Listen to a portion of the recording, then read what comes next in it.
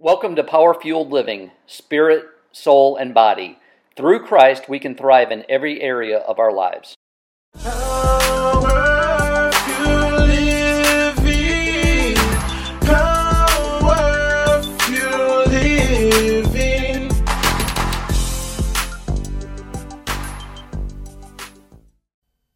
Welcome to Power Fueled Living. I'm your host, Lisa Hooks, and I'm excited about today's show. Today I have with me Sue McGray, and we'll discuss what she has learned in the smokehouse. Stay tuned. Power Fueled Living. Power Fueled Living. Welcome to Power Fueled Living. I am so excited about today's show because I have with me author and speaker Sue McGray. Thank you so much for joining me today, Sue. Thank you, Lisa. Thank you. Sue, I have known you now for several years, and you have had such an amazing life. I mean, the things that God has brought you through and blessed you Yes, even. I've been very blessed. Yes, Very yes. blessed. And so I am excited to hear about the lessons that you have learned in the smokehouse, because I know that they are going to be a blessing to my studio audience. So Sue, tell me about the smokehouse. Well, as a young child, I had two older brothers, and my parents really knew what to do with them when they were not behaving. They just got the Peachtree switch and paddled their behind, and they didn't want to do that with me, so they locked me up in the smokehouse. Now, the smokehouse was out back. I grew up in the country, and it was out back, and it's where my dad seasoned the hams. Would kill the pigs in the wintertime, and that's where the meat was cured. And it was dark and cold, and it made me so mad. I mean, I was acting much worse after I got in there than I was before I was locked up. Now, what age were you Well, during it was this about time? 5 or 6, I Okay. think. And I don't think that my parents had they didn't do it to be mean. They just didn't know what to do with me, I guess. I don't know if I had a temper or what. I don't know. But it seemed like every afternoon I got put in the smokehouse. And I learned that by having expressions, by saying what I felt and who I was, then I got punished for it. So each time that I would go in there, I would just realize that in order to survive, I was going to have to chill out and not know anything, not be anything, just become a nothing. Just have no voice. Have zero voice, absolutely, even as a young child. I can imagine how scary that must have been That for was you. scary. That was scary. Yeah. Yeah. And so did you develop a fear of the smokehouse, or fear of certain environments, confinements, and anything like I think that? it was more geared toward not having any feelings, not expressing myself, Okay. Being a good girl, doing what I was supposed Well, to that do. was okay. And that part's okay. It's just that it went to the extreme for me and the way the rest of my life went. Yeah. So that was just maybe one component that could have been so many under the Well, circumstances. but it extended when I was an adult and got married way too young and was not emotionally, mentally ready to get married, but I didn't know the red flags. And so I got put in the smokehouse emotionally many times in my first marriage. And I didn't realize it until one day I realized I was standing outside in my mind, this smokehouse, and how I was not supposed to have any thoughts or feelings or know anything. And so I became nothing. I became a nothing. And I did that as long as I could. And then one day I got up and dusted myself off and said, I can't do this anymore. Yeah. No. Let's back up just a little bit. So when you were growing up then, because you felt like you had no voice, because you could not be expressive, tell me a little more about how that worked against you, or how that was like for you during your adolescence into your teen years. Well, I was very shy Okay. and very insecure. I think probably more insecure than anything. And my high school years, I didn't know anybody. And so, and went back to a high school reunion at one point, and they nominated me as the most changed person there. It's like, who is this person? Because I'd kind of been a late bloomer, and I'd blossomed, and I started talking to people. But Lisa, something else added to that, learning how to shut myself down. I was a junior in high school, and my folks moved us to Donaldson area, Donaldson, Tennessee. And we lived in a big house with several other families. We had a very difficult time. My dad was a bivocational pastor, didn't make very much money, and we really had a hard time making it financially. And so we had this house that till today I can smell that house. It smelled like funeral home flowers that was old or something like that. But in the fall, right after we'd moved there in August in that fall, we were catching the bus along with the other kids from that house. And I got on as, you know, we were just getting on. And the bus driver went down to the next stop. And at that point, the children getting on the stop reached out and picked up a shoe. And they, you know, kids, they just laughed. And I saw the shoe and knew that it was Ann's shoe, my little sister's shoe. And so I ran back up the hill, and she was laying in the road. And I didn't know that the bus had literally run over her little body. Oh, my Lord. I did not know that. Now, Ann was my child. I did not give birth to her. She was mine. I cut her hair. I made her clothes. She was mine. I did everything because my mom had to go to work. And so she was mine. And, you know, back in those days, children didn't get counseling like they do today. It was just kind of, you know, people talked to my parents and console them, but as children, we didn't get anything. Right. We were pretty much not seen and heard, and you're you not know, supposed during to traumas and all of that. Well, this totally changed who I was. It changed me till this day. And if I get a chance to talk about it to somebody, I always do. And if I cry a little bit, people feel bad, and I say, no, it's therapy for me. It helps me. Yeah. But that day, after I went to the hospital, my parents met us there, and the reality hit. I went out back, Lisa, and I found a stick. And I literally dug a hole, a dark, black, deep hole, and I buried, on purpose, I buried all my feelings. I buried what I didn't lose in the smokehouse. I buried in that hole that day. And I vowed to myself, Sue, you will never hurt like this again. You won't ever allow yourself to be this hurt. I would dream that it hadn't happened, and the next day she was, and then I'd realize my sister's gone. And so the impact that made on me, I have a picture of her hanging in my home, but that picture hung over the mantle at my mom and dad's.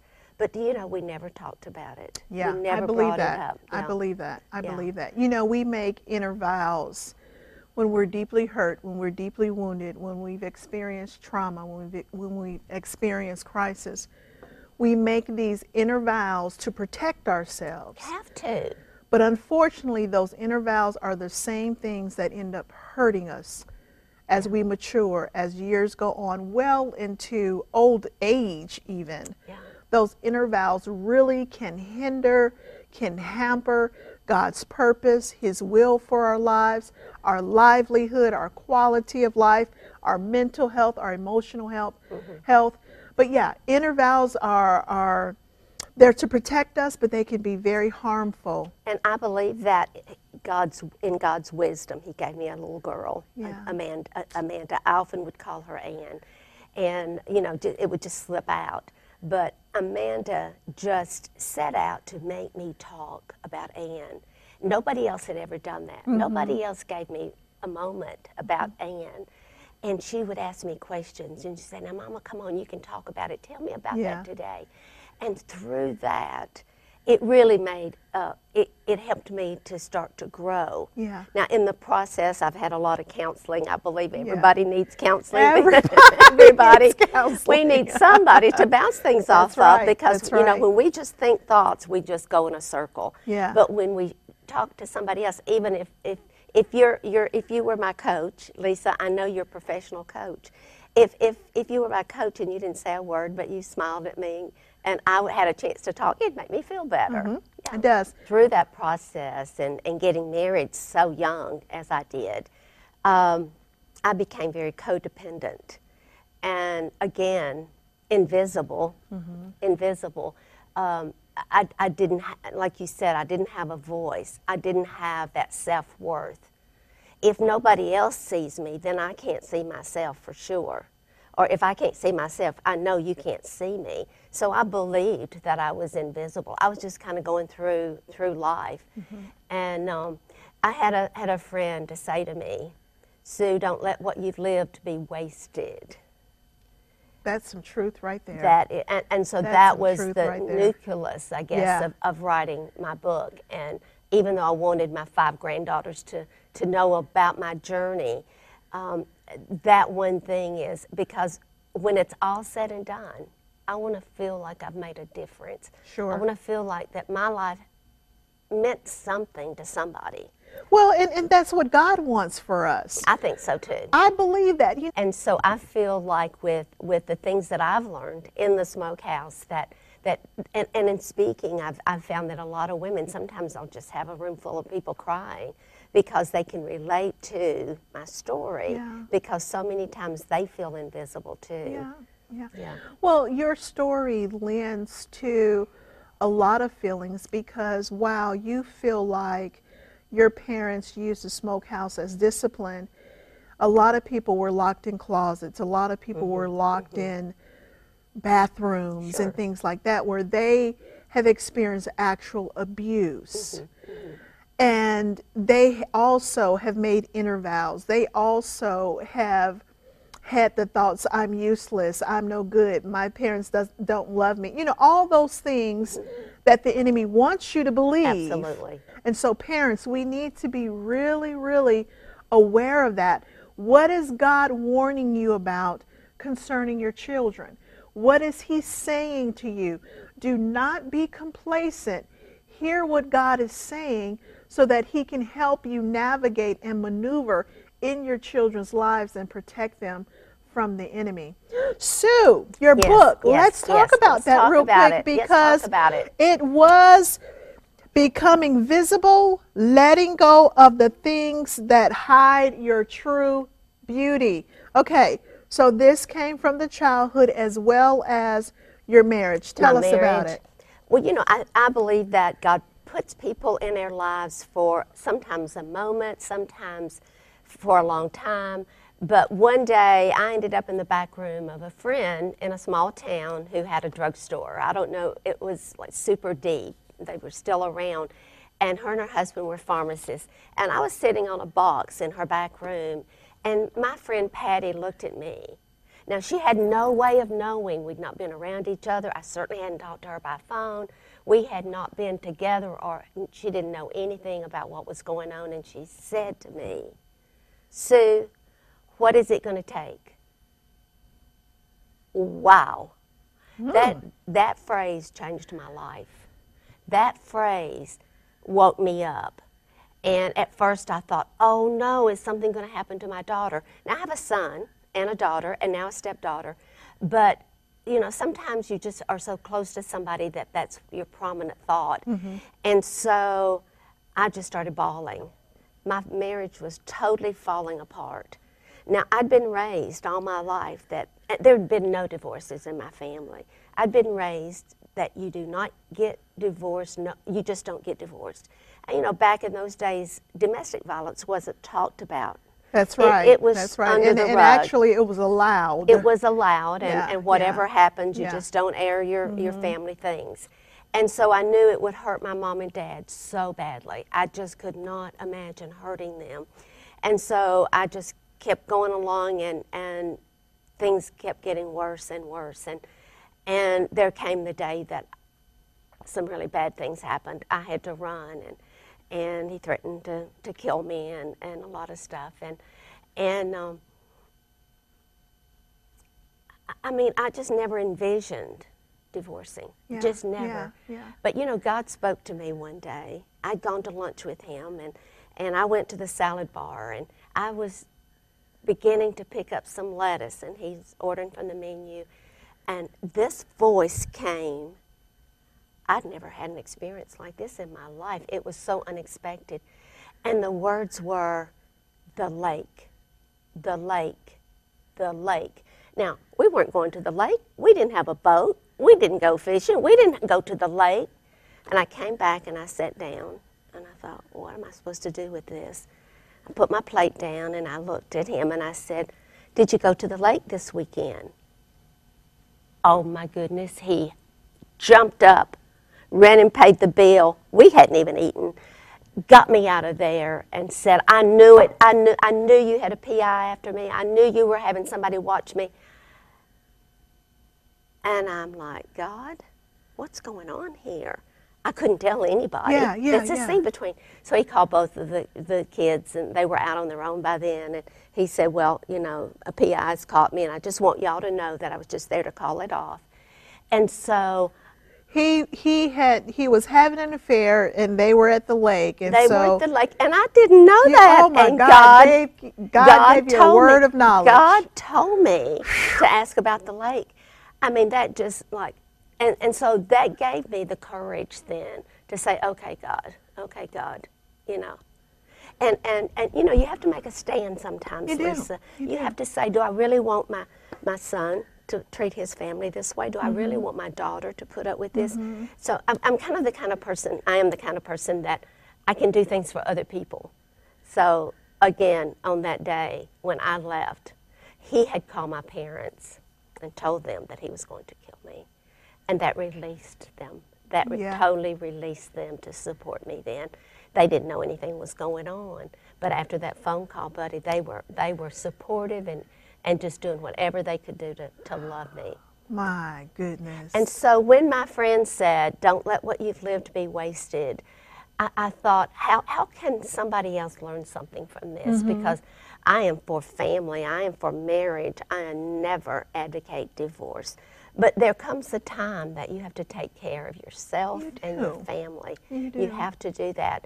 And God gave you that out because He obviously saw He that you did. could not do it on I your could own. not do it on my own. God, you know, we know that the Word says that God hates divorce, but we also know that God hates for His children to be abused, Yes. because that is why He gave the certificate of divorce to begin with, because the men were misusing their wives and killing their wives and hurting their wives, abusing their wives, and He gave Moses the certificate of divorce. So you have to make sure there's some balance there. And Jesus said, you know, adultery is definitely a reason Yes, for divorce. it is. Now, should there be, among Christians in particular, should there be the desire to keep that marriage, to hold on to that marriage, to heal that marriage? Absolutely. Well, absolutely. And, my and God. just like we talked about coaching and counseling, I believe in it so much because it helped me. But I think when it really came down to making a decision for me, I was having all these people say, you don't deserve this, you deserve to be happy, you know, and I really consciously said, I can't do that. I have to walk the way God sends me. yeah. And once I did, and I moved into that one-bedroom apartment with nothing, I had such total peace. But for me, and that's all we can talk about, is for our experiences, is that I had to do it, I had to walk it myself. I couldn't take a friend or somebody who would side with me. I had to know that I had given it everything I had. And when I had given it everything I had, oh my goodness, God has blessed me in so many ways. But before we talk about that, I want to talk about forgiveness. Okay. I think that we have to forgive. Yes, If absolutely. we carry that resentment and bitterness around, it ruins the rest of our life. So, sometimes I've learned for me is that instead of asking God to change the circumstances around me, is God, change my heart. Teach my heart your ways. What do you want me to do? That's How do you wisdom. want me to share with other people? It's not my circumstances, but change my heart.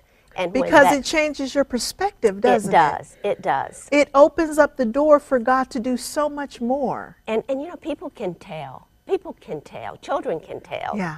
Adult children can tell, especially if you're still hanging on to resentment or bitterness. That just will ruin Yes, your yes, life. And I'm yes. so grateful that that's been released. And I think for anybody that's got whatever it is, there's all kinds of stuff, and whatever it is, and a lot of times we as humans bring stuff on ourselves. Oh my goodness, most times. And we have to forgive ourselves. Yeah, We have yeah. to release it and enjoy every day Yeah. that God has given us.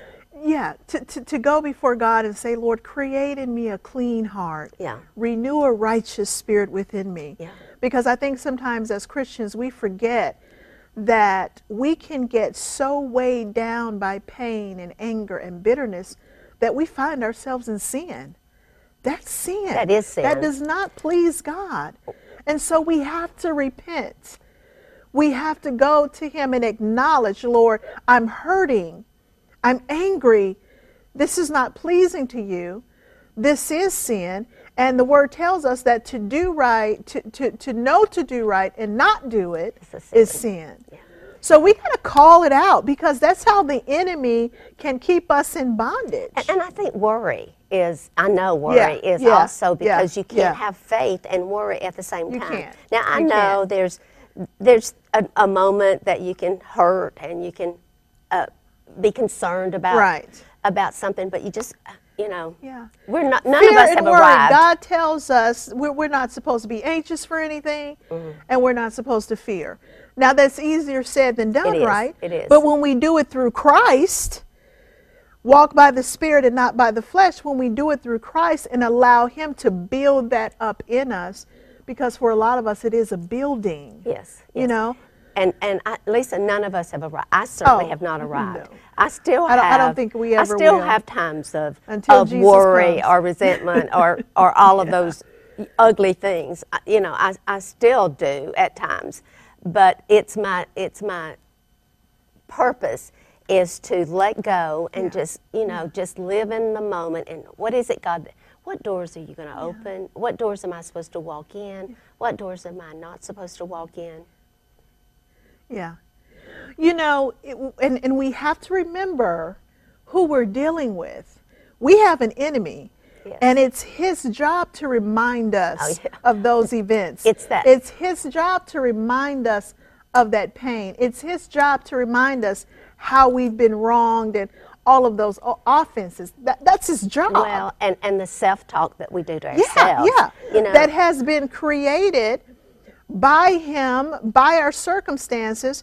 And then we have to remember, there's a spiritual realm, and there's demons and the demonic, there's spirits who also want to talk to us.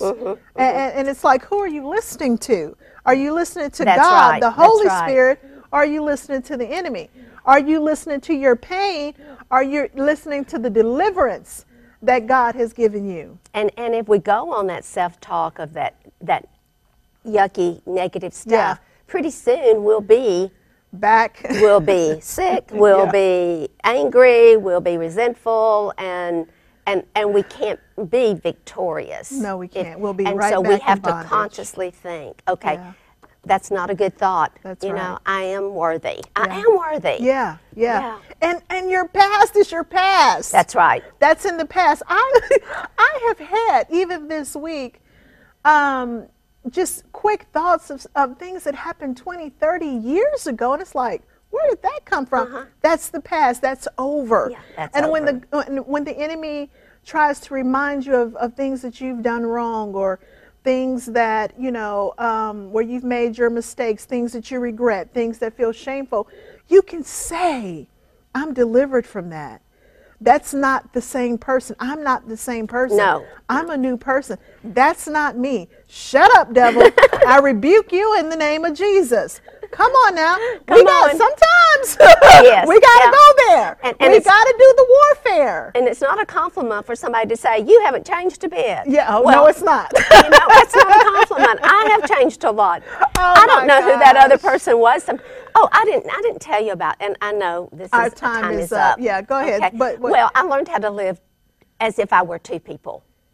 I was healthy, and I worked, and I did my business, and I did around other people. But when I drove in the driveway, I became somebody else. I became that nobody, a nothing. I would take off my jacket. I would pretend that I couldn't do anything.